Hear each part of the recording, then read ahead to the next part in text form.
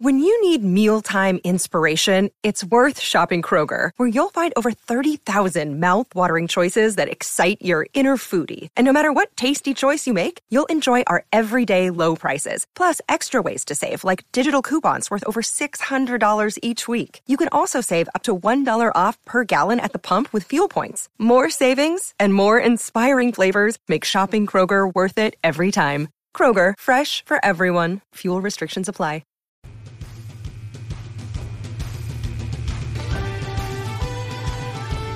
This is Irish Illustrated Insider with Tim O'Malley and Pete Sampson. I'm Tim Priester. It is Monday, March 25th. We had an opportunity to see another open practice on Saturday, part of it inside, part of it outside. Beautiful sunny day in South Bend, spring-like.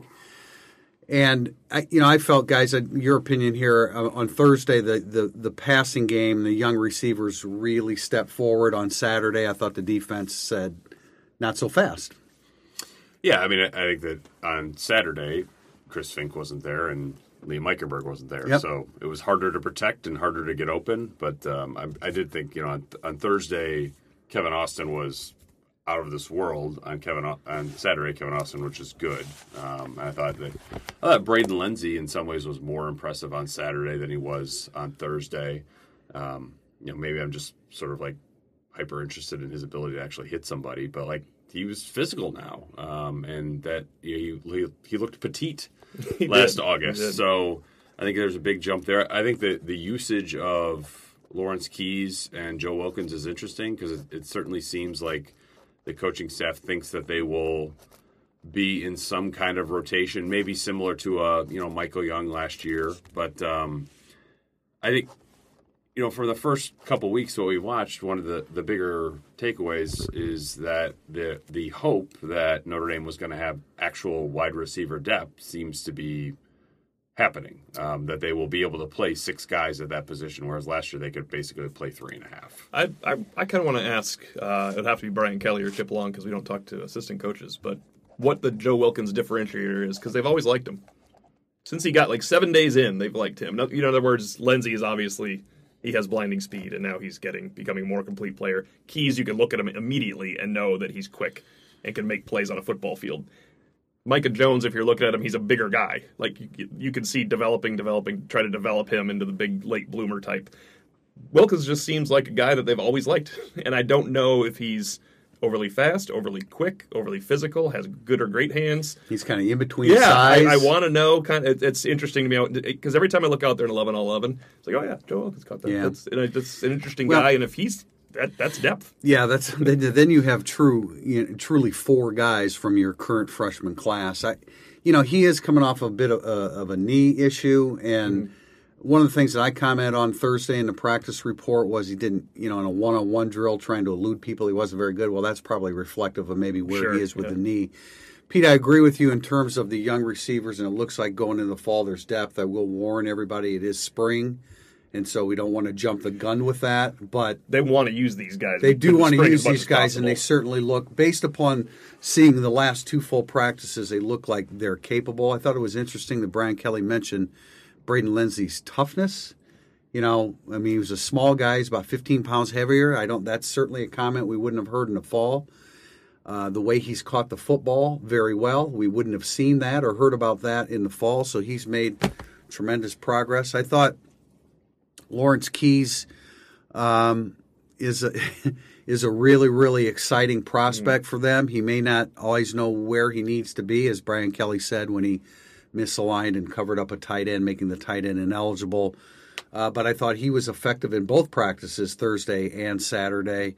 Kevin Austin, like you said, Pete, not quite as much, certainly not like he was on Thursday. And Michael Young, that probably the best news is you have a junior to be in Michael Young who's more than 190 and clearly has won the starting job at this point. And Troy Pride can cover all of them. He can do that. He can definitely do that, and I think that had a lot to do with why the passing numbers, as I charted them on Saturday, and added up all the 1-on-1s and 7-on-7s and 11-on-11s, the accuracy wasn't as good, especially for Book, because he was kind of forcing some things on purpose. but the receivers weren't getting open the way they were on Thursday, and so it was a better day for the defense. Look, it's Notre Dame versus Notre Dame on the practice field. Yeah. So when the offense has a good day, and then the next day the defense covers up for that, I guess that's the best you can ask for. And we're going to talk a lot about young guys today because we saw a lot of young guys involved. They're not these guys aren't pushing Julian Okwara and Khalid Kareem when we start going deep into the roster. But when you're in the spring, this is when you see who will be making big plays in 2020 and stuff like that. And Jack Lamb and Ovie Oghoufo seem like they'll be making plays in 2020 and 2021 to me because Jack Lamb finds the football. And Ovie Oghoufo, I don't know if everybody else wasn't trying to be physical and they didn't get the memo. He was obliterating people in that special teams He blew drill. up Bo Bauer, who was like physical, if anything. And Like, that's just one thing. Bauer played 13 games on special teams last year, so he's adept at doing that. Oghoufo retweeted probably at Notre Dame. Yeah, I saw that. And somebody has said, "Is this the rep Tim was talking about?" Meaning me. It's like, no. This was just another really good rep. Yeah. He had a violent streak in that where everyone's jumping. It was fun to watch and to hear others talk about him. I mean, they really like him going forward. I enjoyed Brian Polian's reaction behind Oghoufo on that I rep. didn't see it. It's Yeah. like oh, Well, that's what you're looking for, right? It's fantastic. Napoleon's got to stand around for about an hour and a half before he gets an opportunity to really dig in there with guys. So Well, that's way more exciting than watching field goals. Yeah. For Punts hit the few roof. reasons. no doubt. Let's talk since you mentioned field goals. Let's talk about that because Jonathan Dorr, he missed 2, I believe. Both were bad holds. Nolan Henry is a guy that's holding. He's 185 yards away from us, even with binoculars. It's difficult to. That was while we were still inside, although Dorr missed outside. Yeah. I'm not sure about that hold, but one thing about his kicks, they are extreme right to left. Yeah, there's a huge hook. And that's not great because then you're always playing angles. But then when they went outside, I don't know how long was that? Was that? They're about 42. Okay, yeah, I think you're right. I think it was about 25 yards 42, and it started right, and it stayed right. So I'm not really sure what to expect when the ball comes off his foot. The extreme right to left, I wouldn't think is a great thing because now you're always. It's like he's playing dogleg lefts on every hole. It takes a while for the ball to come out too. Like his windup, You think he's slow to the it's ball? slow. Yeah. It just And it probably doesn't have to be. He's a good-sized kid. He's got enough leg. He still has a ways to go. he's got and 5 months to- it's a concern. I mean, it's a concern. kick every he single just day. wants- like that's his thing. Like, He's got to work at it. It's a concern. He had 5 months to prepare for kickoffs last year too. But there's no way we can No. sit here and be like, "Oh my gosh, No. their kicking game. This is clearly happening now." no, We're I'm just just watching saying, it. like when you come out of spring practice, I think that sometimes there are concerns where like your level of concern 1 to 10, like the kicking is like 9.5. I mean, it's going to stay there until they play a changes. game. Yeah. Well, until they play a game Until where it Harrison really Leonard matters. shows up. Jay Bramlett did attempt a punt late in the practice. yes, if, in your honor. You guys were. And it was fine. It was a line drive 42-yarder. fine. It was a line drive 42-yarder. Were you watching the field goals? The punt was fine. Oh, well, you're comparing. You're comparing. I'm not looking at it like that. I mean, it's if they're both not good, then both are problems. But I did want to talk about, believe it or not, the linebackers, which we are. I mean, we keep saying we're going to talk about through August, but the more we get into it, the more we see, and the more information that comes our way, the more we're going to talk about it because it's an issue. It is an issue. I'm not sure. I mean, who would? I don't even. You say Bilal. See, Where should I start? I'm tongue-tied. I mean, Bilal is a front runner because of his playing experience, That is why he's the front runner, I think. right? Which is But I not don't the know great if reason. I'm not sure that it goes beyond that right now, and I don't know. I'm speechless. So you guys go ahead and join in. There's a sort of a big departure point between the receivers and the linebackers. Whereas receivers, there were a lot of young guys when spring started. We didn't know if they could play, but we thought that they could. They're starting to like click up into, okay, we can put this guy in a game. Linebacker, a lot of young guys when spring practice started, didn't know if they could play. I think we're still exactly where we were when spring practice started, if not a step down, because you're moving Paul Mawala up. The staff is very optimistic something can happen there. Drew White gets hurt. He's lost for, did it say 4 or 5 months? The last AC joint surgery they compared it to, I forget who it was, but it was Claypool, Brock Wright. It was Brock Wright. That's right. It was 4 months in Claypool. So, but that's just tough for a somewhat undersized linebacker that's going to miss his a lot of conditioning. I think if you had told me when spring practice started that they lost Drew Wright to injury, I wouldn't think that would have much of an impact. But the more you talk to people around Notre Dame, the more you hear that they actually really, really like Drew White. There's a reason why he did what he did against Navy, and they had the confidence to throw him in. This is a bigger deal than I think I would have thought. And I mean, Asmar Bilal, I think he's just I don't know if he's the best guy at any of the three positions, but he's the most experienced really at all of them. So it's difficult for me to see Asmar Bilal not in the starting lineup for that reason. But I agree with you, but that's not a great reason. No, it's not. I mean, I think ideally they would have guys that are perfect fits for each of those three positions. Whether that's Simon and or Lamb at Buck, whether that's Owusu-Koramoah and Moala at Rover. At Mike, I think it might have been more like a Drew White. Jonathan Jones and Bo Bauer, we haven't really talked at all about them during spring, nor have I think we've really seen them do anything when we have been out there. So it's they just still have a lot to get sorted out there. They knew they were going to have a lot to get sorted out, and I think they're going to have a lot to get sorted out for the next 4 months. This is, again, baby steps, but you brought him up. I did think Owusu-Koramoah shows that he's kind of starting to understand where to go. I mean, it is his third year. He showed. He flashed in a way that we had not seen him yet. We haven't seen I remember him making one play ever before that, and it was in August. We talked about, we watched a scrimmage, and he jumped a play, and we thought, oh, that's some athleticism there. It looked like he knew where to go this whole time, and I'm not being... It's funny how guys. Look better when they know where to go. I'm not being facetious there. Right. Well, he knows where the ball's going. Yeah, I did. I was going to say we were talking about this before we went on the air here, but I'm not sure that there's any merit to it. But I was wondering whether, maybe the best fit would be to take Simon and put him at Mike, let Jen Markeith and Lamb battle it out for the Buck, and put Bilal back at Rover where he has a comfort zone. But there's an issue at this point with Simon and his physicality and playmaking and who's he hitting and where they go from here. I think in my mind, I think it's more unsettled today than it was a week ago. Yeah. I mean, I think with the White-Moala combination of one guy out, one guy in, that would lead you to believe that I'm sure they know more because they've accumulated knowledge, but there are as many options, if not more, on the table now than there were 3 weeks ago, which is weird. I guess the last thing, and then we have a bunch of questions, obviously, but and we mentioned this in incident analysis, but Cole Kmet showed up big on Saturday. I'm not sure this has been reported, although usually when I say that, Samson said, "Oh yeah, I already reported that." But Cole Kmet's not playing baseball anymore, at least this year. Oh, I thought, because I think the only thing that I had heard was that he wasn't going to miss any more football, but I didn't know he had essentially retired from baseball for the season. It's my understanding there might be some elbow concerns there, and so I don't think that there's a full blown elbow injury, but I think there are some signs, and so rather than risk his future mainly as a football player, but I guess to some extent as a baseball player too. I think they feel he feels like he needs to shut it down. So it's my understanding, and I don't have official confirmation on this, but it's my understanding he's not playing baseball now. I know he didn't play this weekend, so there we are. Interesting. I'm okay with that. Yeah, but I think Brian Kelly probably bumped into him with his clipboard or something. Sorry, ow. How's your elbow? Oh, pitching nerve on the elbow. But I've been the one that says Cole Kmet needs to, let's see it. Well, we saw it on Saturday.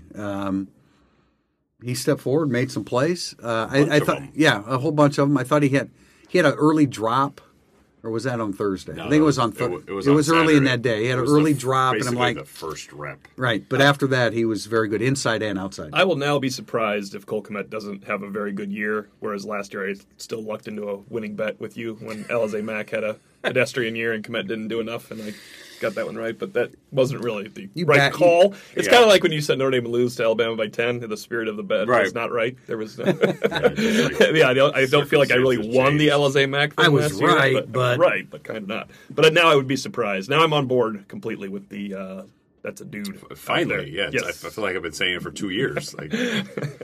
But yeah, no, I think he had, 2 or 3 touchdowns in sort of team drills, or not team drills, like 7-on-7 skeleton drills. But then in team drills, I think he had like a 30-yard catch on the first play where he ran away from Jamar Keith, and then Jalen Elliott, God bless him for attempting to make that tackle. I'm not sure. I'm not sure I would do that in spring practice of my senior year because he got buried, destroyed. But that's what you got to do because at some point you're going to run into maybe you won't run into a tight end like Cole Kmet this season if you're Jalen Elliott on Saturdays. But yeah, I mean Kmet looks like the guy that the coaches thought he was always going to be as soon as he showed up. Yeah. I guess we can talk. I think we have a Tommy Tremble question in the second segment. We can talk more about the tight ends there. So that's segment 1. Back with Burning Up the Boards in segment 2. Hey, it's Kaylee Cuoco for Priceline. Ready to go to your happy place for a happy price? Well, why didn't you say so? Just download the Priceline app right now and save up to 60% on hotels. So whether it's Cousin Kevin's Kazoo Concert in Kansas City, go Kevin, or Becky's Bachelorette Bash in Bermuda, you never have to miss a trip ever again. So download the Priceline app today. Your savings are waiting. Go to your happy place for a happy price. Go to your happy price, Priceline. Segment 2, Burning Up the Boards. Our first question is from Not J Tefel 1. With Ian Book going to his second year as a starter, do you think Notre Dame will have more of a passing offense than the previous couple of years? Kelly seems to move away from the running game as the QBs become more experienced. No, because Chip Long's still calling the plays. They've averaged 40 yards or 40 carries per game the last 2 years, which I think are the only years that's happened. Absolutely. Other than that, I would agree with the question, though. Yeah, no, but it's like sort of a question from 2015. Right. But wouldn't you? When your quarterback gets more experience, you throw it more? I mean, I think that's natural. But, Chip Long's the offensive coordinator. He understands the importance of the running game. He stays with it. This is why we like him. This is why he's a good fit. This is why some of you don't. Yeah. No, I mean, I understand some of the critique end of the season offense tailing off the last couple of years. I get that whole part, but he's as long, and their running backs are looking favorable right now. Yeah. The offensive line's going to be more experienced, so I wouldn't just assume that they're going to throw more, but when your quarterback's in his second year as a starter, you feel more comfortable throwing football. How about the extension of the running game? You guys still like that idea with Ian? With Ian, it works with them. Yes, it does. It's actually makes sense now. So yeah, I'm all for it. At the Free Dirt, what would the over/under for wins this season be if Phil Dracovic had to start the whole season? And I'm going to add, let's say he knows starting in August. It's not like Ian Book goes down before the first game because then it gets worse. That's so it's got to be a half. It's got to be right. 7.5, 8.5. I think if you were making a line where you wanted like Notre Dame fans to bet on either side of it, you'd probably set it at 8.5. But how about? But I think in Vegas it would probably be more like 7.5. If it's 9.5 now, I would think it would be 7.5.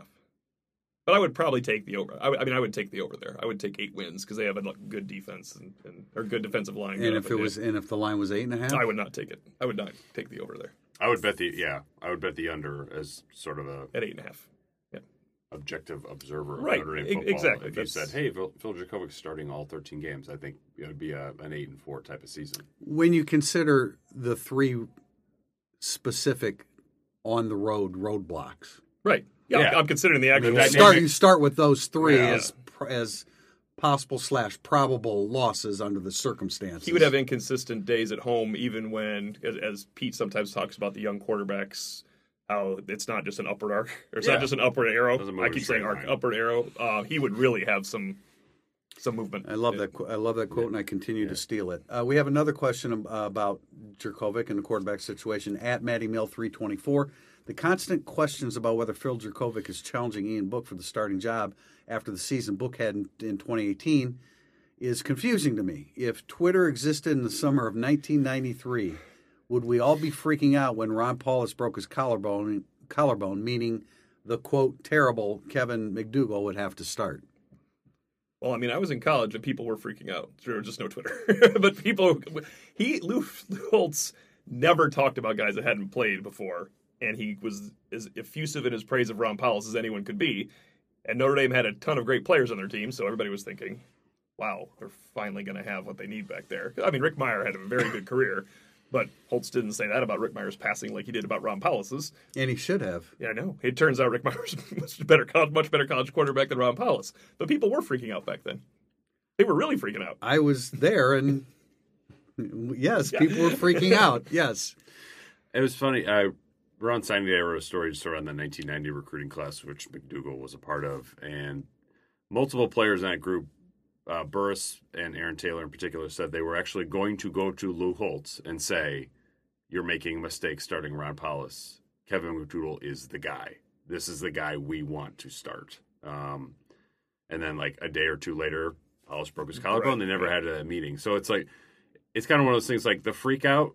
It sounds like it was quite palpable if you were here at the time. If you were around here, it was. However, if you were in the locker room and a player, you were borderline excited that your guy, Kevin McDougal, was going to play. As weird as that sounds, McDougal was like that popular with his teammates, and they felt like this can be the guy. And a couple of the guys mentioned like the Michigan game that year. Oh, how emotional they got to see McDougal go out there and play as well as he did. Yeah, I mean, okay, that's one perception. Outside of the locker room, yeah, there was a lot of panic. The situation's different. I mean, McDougal was unproven. Book is proven. He's a starter. He's a returning starter. So the situation is different. But it's a fun question because... You know what? You bring up Book and McDougal. Because McDougal did not have a good opening game. Northwestern, Michigan was the second game. And Michigan was a 9-point favorite in that game, by the way, against the Notre Dame team that finished 11-1. That's the most surprised I've ever been by a Notre Dame quarterback until Ian Book.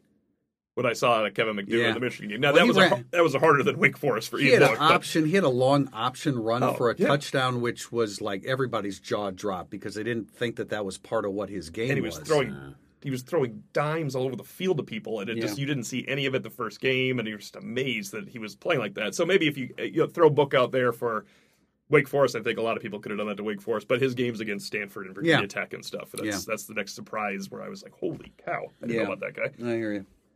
ND Band 94, speaking of that era, after watching a couple practices, what is causing you to start seeing hope for a 10-win or more season this year, and what is giving you cause for concern for the upcoming season? I think it would be pretty much what we talked about in the first segment, the depth of the receiving core. Also, I think, really, what do we know about the running backs at this stage? We haven't really seen anything real live per se. Yeah, well, that's not their fault. But I mean, those things are exciting. And then, obviously the flip side is the linebacking core.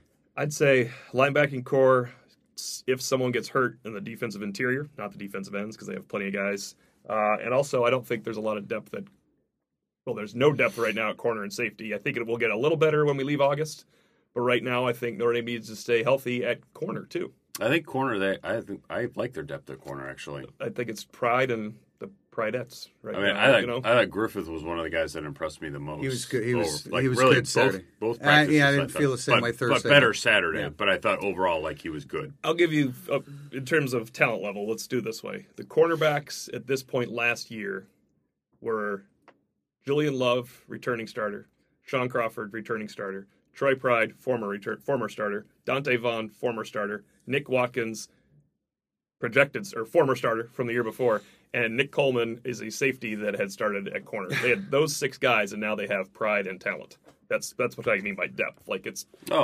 Real depth, and then what you think. They were last year. Corner was arguably the best position on the team. It was like defensive end. Yeah. It's not now, but I still think it's good. Corner is not a concern for me. Safety is a concern because they don't have anybody. Linebacker is a huge concern, and then kicker, they do not have a 10-win kicker right now because you're going to tell me Notre Dame's going to win double-digit games without needing a game-winning field goal or a clutch field goal or just a field goal. I can't see it. So I think that's a good way of putting it. The staff is very high on Tariq Bracy. Between now, I like Tariq Bracy too. Between now and September, the weight room is so huge for him because if he can narrow that gap, now it's a guy that, I think right now it's like, okay, we feel pretty good about pressing that button. In August or September, if he can make the strides he needs, it's like boom, they would just press a button to put him in the game. So I think that's important. I did want to slide to something that occurred to me that you said on Saturday in talking about the defensive ends, because we've talked about the possibility of Jameer Jones redshirting. It's unusual. He's a senior. I could see why they want to do it. I could see why he wants to do it. The fact of the matter is, he's a pretty good player. He is. Right now, he can play. He can play. Yeah, which makes it difficult. Now, the key, of course, is the 4-game. The key is the 4-game redshirt. Jameer Jones can not be lost to not only the team, but mentally. He can play 4 games. In his mind, he can be part of a successful season and come back and challenge for a starting role next year. That's much better than saying, hey, we're going to put you on the shelf. You don't want to be on the shelf as a senior with your teammates. It's the opposite of how freshmen are used with the 4-game rule, where, like, if you're an incoming guy, let's say you're Jarrett Patterson. I would say, like, Kyron Williams this year. Okay, like, yeah. The 4 games he's going to play in are probably going to be, like, Bowling Green, maybe you're in for Navy, Michigan, Duke. Shout out there. But I'm saying Jameer Jones, your 4 games are probably Georgia, Stanford, Michigan, and USC. And maybe you're on board with that, right? Yeah. I think if you went to Jameer Jones and that's how you presented it, I think he's probably on board with it anyway. But, like, I would think that would be pretty appealing. You get to play in the biggest games, and we're just like, we don't need you in the other ones, and then you get to come back next year and play 550 snaps. Or you could have them play a lot in the lesser games so that your frontliners don't have to play, can do something contrary to what Tranquil and Coney had to do last year, and that's play every dang snap. This is a great question to ask, because now they've had a year. When you ask the question to Kelly Long and Lee last year, they're like, we don't really know what this 4-game, how this 4-game redshirt scenario is going to unfold. That is another way of doing it, is when Khalid Kareem's ankle is a problem. He doesn't have to play after the Georgia game. He doesn't have to play against a quality Virginia team or something along those lines. I guess not Bowling Green there, but when Virginia comes up, Jameer Jones can be playing now behind. I think it's more likely. I think Pete's scenario is more likely. I would sell it Pete's way. But right. You could play when somebody gets hurt. Yeah. Right. You could mix it up. I don't know. It just like it's a luxury. I think we just look at it as Jameer Jones and then 2020, but like there's a real luxury item about Jameer Jones for Notre Dame this year, even as a redshirt player. I keep forgetting the 4 games. Yeah, that's really just that's changes key. The whole flexibility. Eddie 201. Which pair will have the biggest impact this season? Chase Claypool / Chris Fink, or Cole Kmet / Brock Wright? I don't know how it could not be Fink and Claypool. Well, those two are going to catch 125 passes. They'll be Fink and Claypool. Will have a bigger impact this year. Yeah, they're going to have the biggest impact. Yeah, I think Kmet and Wright are going to, commensurate to the impact that the tight ends have had in the passing game, will be significant. But it can't be more than those two because they're going to catch over 100 passes. Positions: Aquara and Kareem, number 1 tandem; Fink and Claypool, number 2 tandem for impact on the season. Involved in every Elliott game. Gilman. Oh, that's a good one. That could be Elliott Gilman in there. But I mean, Claypool and Fink are going to, as he said, they're going to score. Yeah. Fink and Claypool are going to score 14 touchdowns, catch 100 100 passes, and be targeted 150 times. I would go Kareem, Aquara, but then I would go Gilman, Elliott. I can see it. Yeah, I would too. You should preface that by saying, "What are you crazy?" Elliott and Gilman. I would agree with you, but I just don't think it's that far. I don't think it's that far off. They are going to throw 500 passes. Yeah, these guys are going to be targeted on 200 of them. Kmet, 150. Yeah, Eichenberg, Hainsey, Kramer, Banks, like those are good tandems as well. But Elliott Gilman, the safeties are quite good. Sounds like a tandem story to write. That sounds like because we're a website. And that's what we do. How are we going to judge the relative impact of this press box bet for this season? Dip 98 mandatory linebacker question. From what you've seen so far, will Bilal be the starting Mike against Louisville? Can I take the field? Or do I have to name another starting linebacker? That's the problem. I think he will be, because somebody has to start. So why not him? That is a glowing assessment of the situation, Pete. He's on the menu. Yes. I mean, I'll take the field. It can be anybody else. He can start somewhere else. Sure. Okay, I'll take the field. Okay. I'll take. I would. I think he will start. Break the tie, I would lean towards that he would start a Mike against Louisville. Yes, he will start. I do believe he will start against Louisville. I just don't know where. I mean, how Or if bad at all. would it have to be for Bilal not to be in the starting lineup against Louisville? I think that's very unlikely. But starting I Mike think is it all I'm would- saying in the field. yeah. I look at it the opposite way. I think that could be a really good thing because that means you found 3 perfect fits for those linebacker positions, opposed to a guy who is kind of. You really think there. You really think they're going to find 3 perfect fits No, I in don't. lieu of That's why Bilal? I said it would be good. All right, good point. At Greg 2126, the 3 biggest unit question marks: running back, linebacker, and defensive tackle. Which of these 3 do you feel best about? And which of these 3 are you most skeptical? I don't think we have to answer the latter this time Yeah, around. the latter is definitely linebacker. Frontline guys, I would put defensive tackle ahead of running back, I guess, but I think running backs, as we've said several times, is promising. I think the dam breaks more if there's injuries at defensive tackle. Yeah. So I would just say that I believe the running backs because I think if Jafar Armstrong goes down, I think it will greatly impact the offense. But people find running backs. They do find running backs. You don't find defensive tackles because first of all they're not there to find. But I think defensive tackle depth is such a problem. If someone goes down, It would be, but to lose Jafar Armstrong would be a huge blow to the running back. Yeah, core. I just think the counter move if you lose Jafar Armstrong versus if you lose Kurt Heinisch or MTA, you can hide the fact that your running backs aren't very good. If your defensive tackles aren't very good, good luck to you. Yeah, that's true. But I think we feel good about the first 4, right? I do feel good about the first 4. Yeah, especially based on what we've heard in the About last Lacey, it's week about Jacob Lacey being maybe the most talented guy of those 4. I mean, that's one of those things that's I like Heinisch and Myron Tagovailoa and Ademiyola. Yeah. If you're telling me Lacey might be the best of those 4, that's good for all 4 of them. Yes, but he won't be the best of those 4 this year. I want to see that. That's one of those I want to see that with my own eyes because I think Ademiyola was really good last year. When you think about a true freshman good stuff. Playing interior defensive line, he did really, really well. I have an additional question here, guys, from MCRT Jim, which is Jim McCarthy, I believe. Is there a player that you anticipate stepping up like Julian Okwara and Khalid Kareem did last year? Any position. And Jalen Elliott did last year. He just went from nothing. Oh, yeah. That was, his was a bigger jump than, Yeah. That's a good question.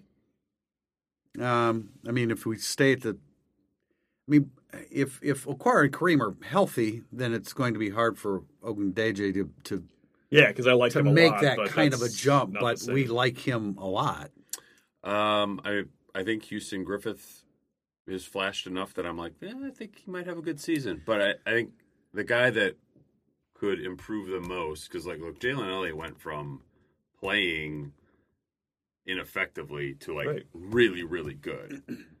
I think that Liam Eichenberg needs to make that kind of jump from he played a lot, obviously. I didn't think he was that great, but I think he could be really, really good. He would be the best call, I think. I was trying to figure out who could make a jump like that.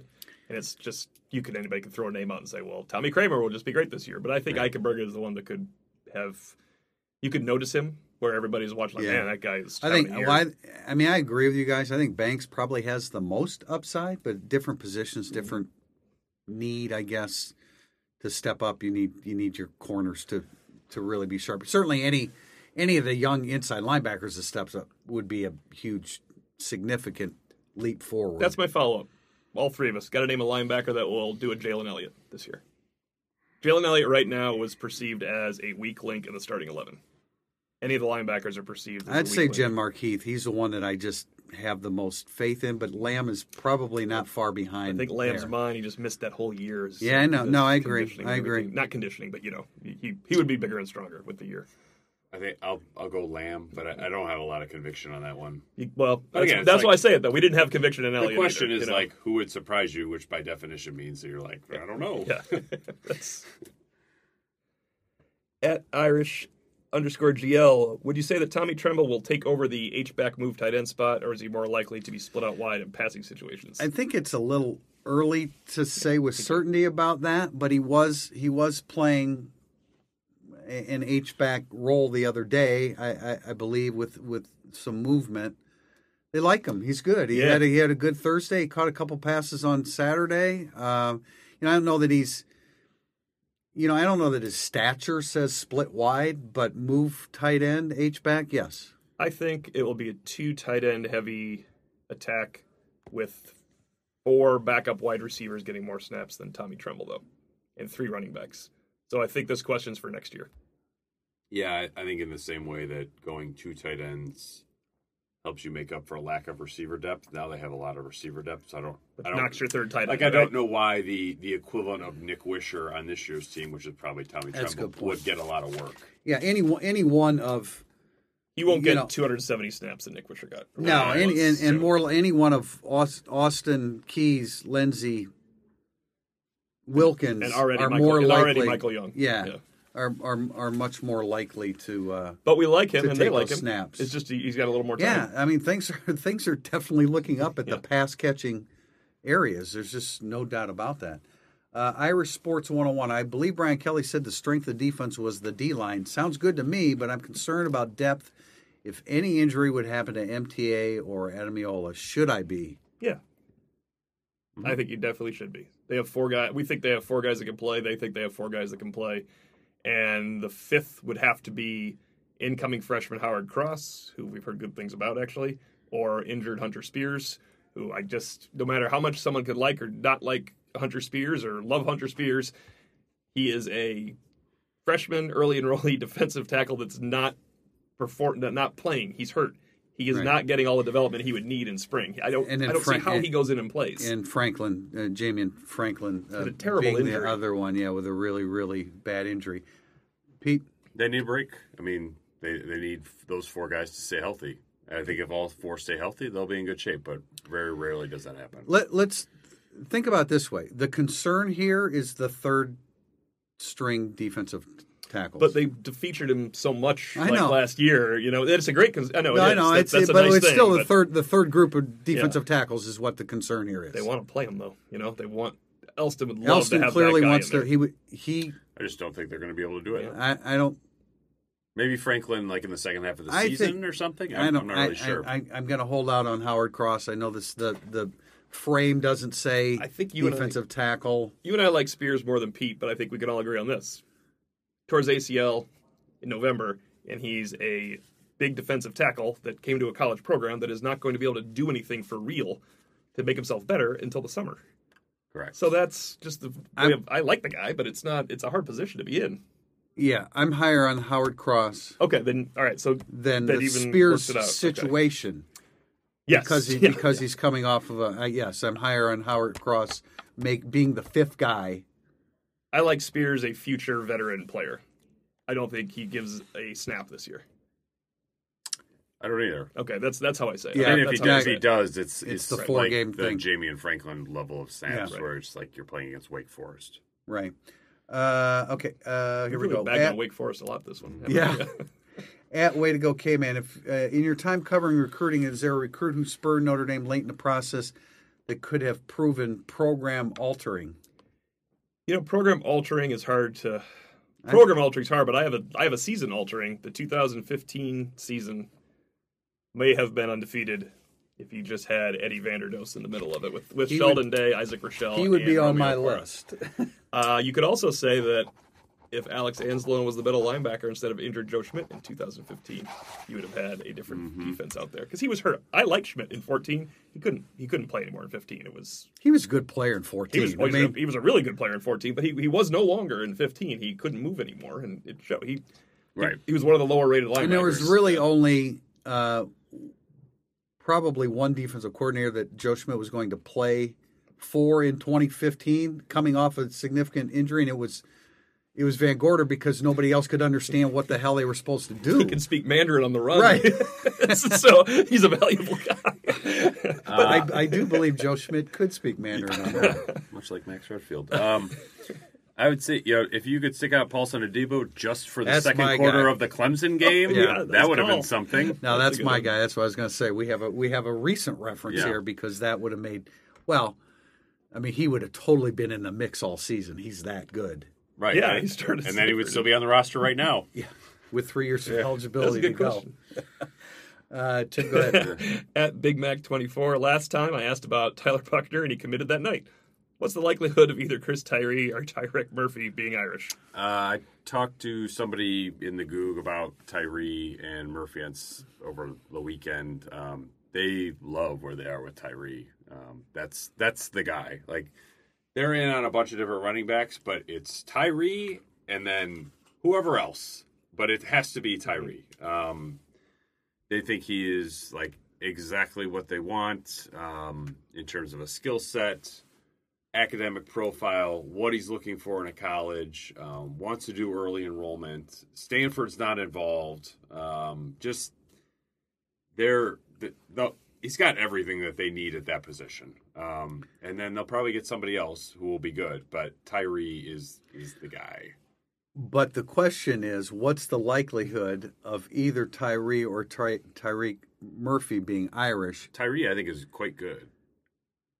I would agree, but there's a very high probability that Murphy is going to be in the fold sooner than Tyree. Yeah, I mean, Tyree has his visit set for June, I think, an official visit. But don't you could see Murphy committing at any time. I have less of a feel on Murphy other than, he was here last weekend and seemed to really like it. I mean, it's with Murphy, it's New York football is developmental football. This isn't like, you're coming from Georgia or Virginia or Ohio or California. So, I mean, he's a rocked up dude, but I like a lot of other running backs. I mean, just personal preference. I like at least 5 other running backs on their list, including Chris Tyree and Juton McLean, who's a similar type back.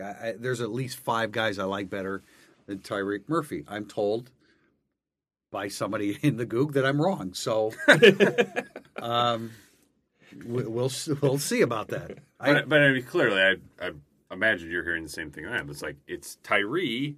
And then whoever the second back is, they'll probably be happy about it. Kyle Edwards would be very good. I do think, is McLean the Archbishop Hoban, or is he the different Ohio? I can't differentiate right now, but there are a couple guys they like from Ohio who are running backs. Yeah. This is our last question. Yeah. Unless you guys have any. Unless you want to make any up. I'll make one up real fast. At David Damiani. Does this spring feel different from 2013? In other words, is this team ready to compete consistently for national titles? Or did they just catch lightning in a bottle like in 2012, and it's going to be a while before they can make another run? There's like a couple questions in there. It does feel different than 2013, where that just felt like a huge hangover season. It feels different because we're not talking about Manti Te'o, Eddie Vanderdoes, and the T. Philadelphia Shepard Eagles. and the Philadelphia Eagles. So it feels way different. So, I mean, that just it felt like they sort of collapsed at the finish line in 2012, and it was going to take a while for them to get back. But I also don't think they're going to make the playoff this year. But I do think just sort of the fundamentals of the program are in a lot better spot than they were back then. I would agree with that. The whole notion that Notre Dame's going to compete for national titles at the level of the Alabamas and Clemsons and Ohio States, et cetera, I mean, I think it's just a little bit unrealistic in terms of doing it on such a consistent basis as those programs, but definitely on better footing. I mean, the makeup of the roster, the recruiting process, the coaching staff. I mean, I think on many, many fronts, they're set up much better to win. Let's just say to win 10 games, because it happens so infrequently. Right. I know it's happened 3 out of 4 years. To talk about consistent playoff bursts, I think is a little distant. But to talk about consistently competing for and winning 10 games, they're much better positioned. I mean, I think if Brian Kelly is here for 5 more years, that they will win at least 50 games, probably more than that in that time. So how many playoff bids? 2? 1 or 2. But, I mean, to make it, you're going to have to win 11 or 12. And I bet there will be another 11 in there and some 10s. And, like, maybe this year they could be a 9-3 type season. But if you said they won 9 this year, I wouldn't change my opinion that they could win 50 over the next 5. Yeah, that's a good way of looking at it. It's not like so they're going to make a playoff run in the next 5 is what you're saying. Probably make 2 runs and make 1 or something along those lines. There are teams that win 10 games every year, and there are teams that average 10 wins every year. I think Notre Dame is in the 10-win average group. I would say I really like the health of the program, roster, staff, and everything. But just for this year and really for some of the tough games, the 2-year talent drain's been pretty big. They had some generational guys lost. They had some all-time leaders lost. I mean, Quentin Nelson, Mike McGlinchey, Josh Adams, Dexter Williams, Alex Bars, Tavon Coney, Drew Tranquil, Julian Love. These guys are great Notre Dame. Jerry Tillery, great Notre Dame football players. It's why I write a talent drain. I use that phrase every as soon as the draft is over because it's significant. I agree with both you guys. But I think the 3 greatest talent drains have come after 2012, 2015, 2018. They are much better prepared. Yeah. They're much better positioned to withstand that talent drain now than they were in 2013 and certainly 2016. And that's all you can. I mean, maybe that's not all you can ask, but that's where they are right now. So they're positioned much better. It's like 2012 going into 2013. You're like Everett Golson got suspended. It could not have gotten worse. A total disaster. I wrote a column that.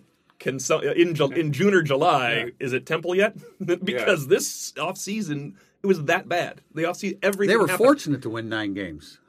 I couldn't believe what happened to that season. I mean, the offseason was impossible. Yeah. It's ridiculous from the head coach down. This offseason, I think it's forget comparing it to 2013. This has just been boring, like by any compare. Like nothing has happened, which is exactly how Brian Kelly would like it to be. Right, and so now this, you expect the offensive line to get better. That's an advantage that you don't always have after a great season. Defensive ends are great.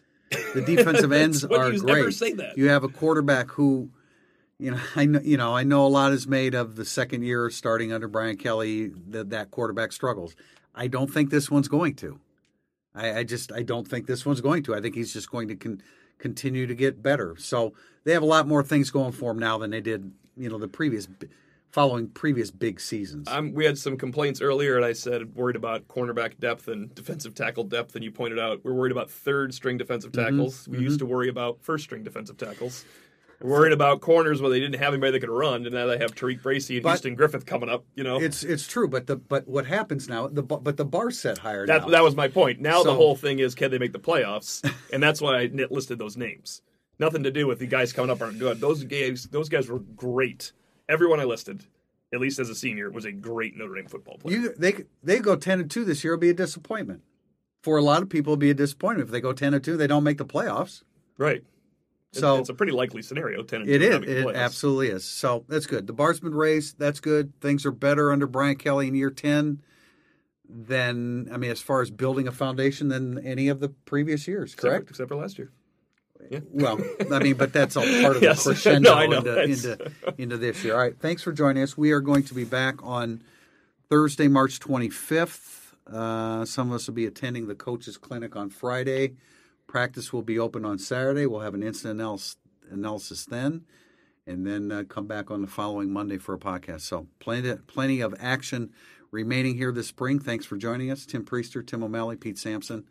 We'll talk to you again.